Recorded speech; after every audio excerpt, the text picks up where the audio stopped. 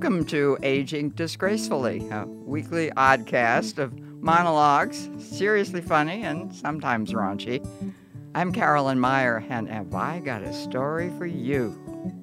Stay with me now for episode number 5, Underwear Anxiety.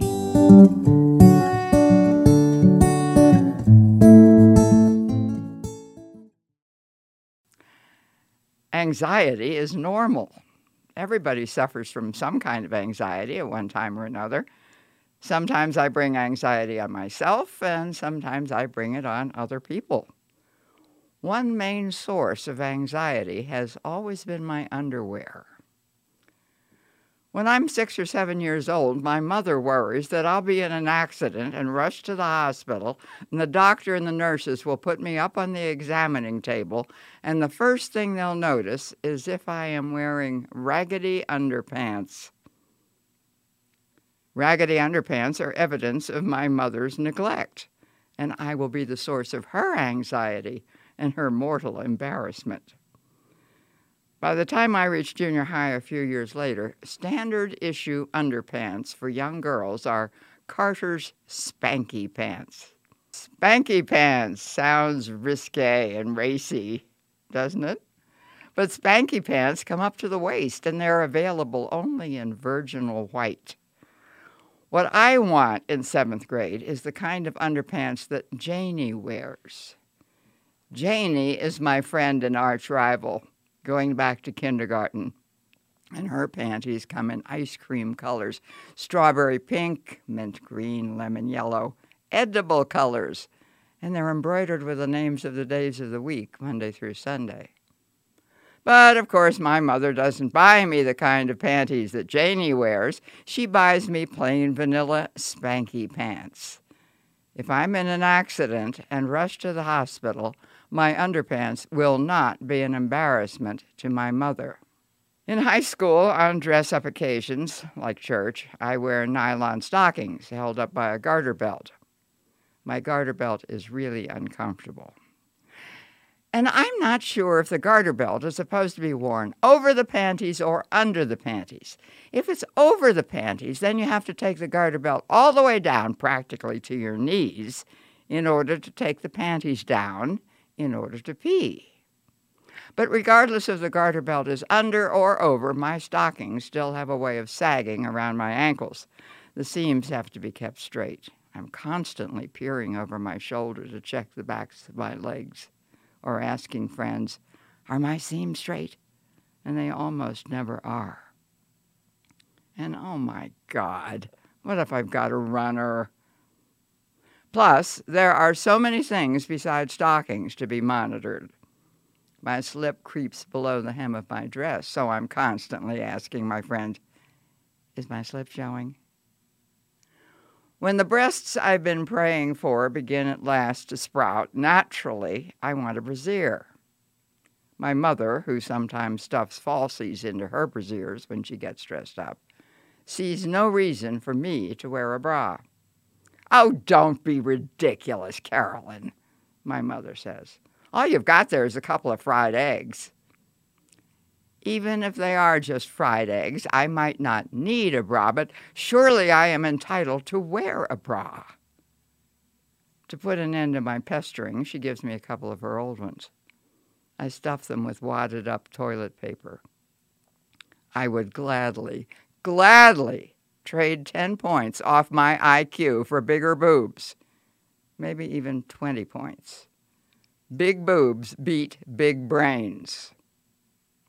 I try exercises that are supposed to help them get bigger. I must increase my bust. The exercises don't seem to work, and so I pray earnestly to become a 34B as soon as possible, so I can ditch the toilet paper and maybe have a brand new bra of my own.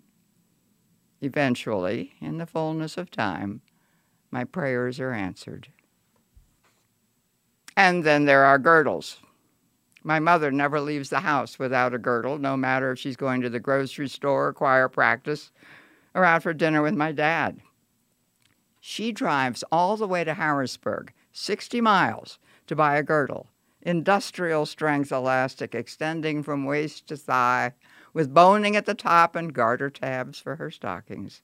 The minute she gets home from wherever she's been, she shucks off the girdles, crying, "Oh my God, let me out of this thing."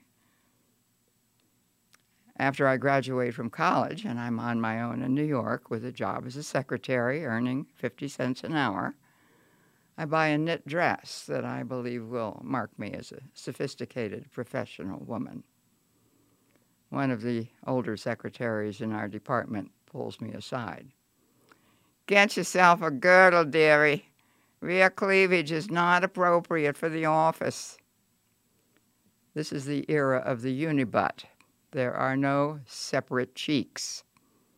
And I submit, at least temporarily. Then some genius invents pantyhose. They're actually comfortable and practical. Women love them. But guess what? Men hate them. It's been a long time since I've worn Carter's spanky pants or checked my seams or stuffed toilet paper in my mother's old bras, or thought it was necessary to subject myself to a girdle. But underwear anxiety still comes back to plague me. Decades after I chuck my garter belt, Victoria's Secret declares garter belts sexy, and stockings with seams become fashionably retro. They weren't sexy when I was a teenager, so why are they now? Marketing, my friends, marketing. And then along come bikinis. In my 40s, a widower for whom I've been auditioning for the role of his next wife informs me that it is immodest and embarrassing for a woman of my age to wear bikini panties. "Margaret never wore inappropriate undergarments," he announces. I guess he expects me to buy my panties at a religious supply house. They probably still keep spanky pants in stock for the nuns. Although it's possible that some of the more liberal nuns have panties in ice cream colors with the days of the week embroidered on them. You don't know what's under those habits, do you? Eventually, the widower decides that I'm not a good fit for the role of wife, and he definitely isn't a good fit for me either. I've recently discovered a new category, well, new to me anyway, of undergarments marketed as shapewear. For example, Spanx, that's Spanx with an X, no known relation to spanky pants, but a 21st century descendant of my mother's girdle. Spanx, imagine this, have a built-in pee hole. Now that's progress for you. But I have a hunch they may still be fairly uncomfortable. The last time I do some serious underwear shopping, I have just met a new man. Things are looking promising, and I want to make a decent impression when that critical moment arrives, the big reveal, decent or indecent.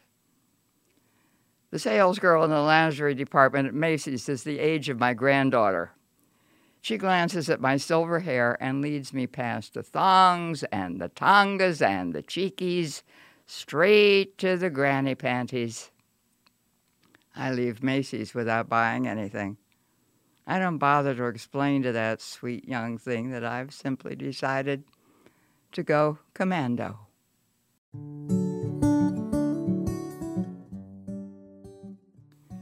You can read this and other stories on my blog at funnycarolyn.com, but do come back next week for episode number 6, The Killer Chef. And be sure to subscribe. I'm Carolyn Meyer, and I'm aging disgracefully.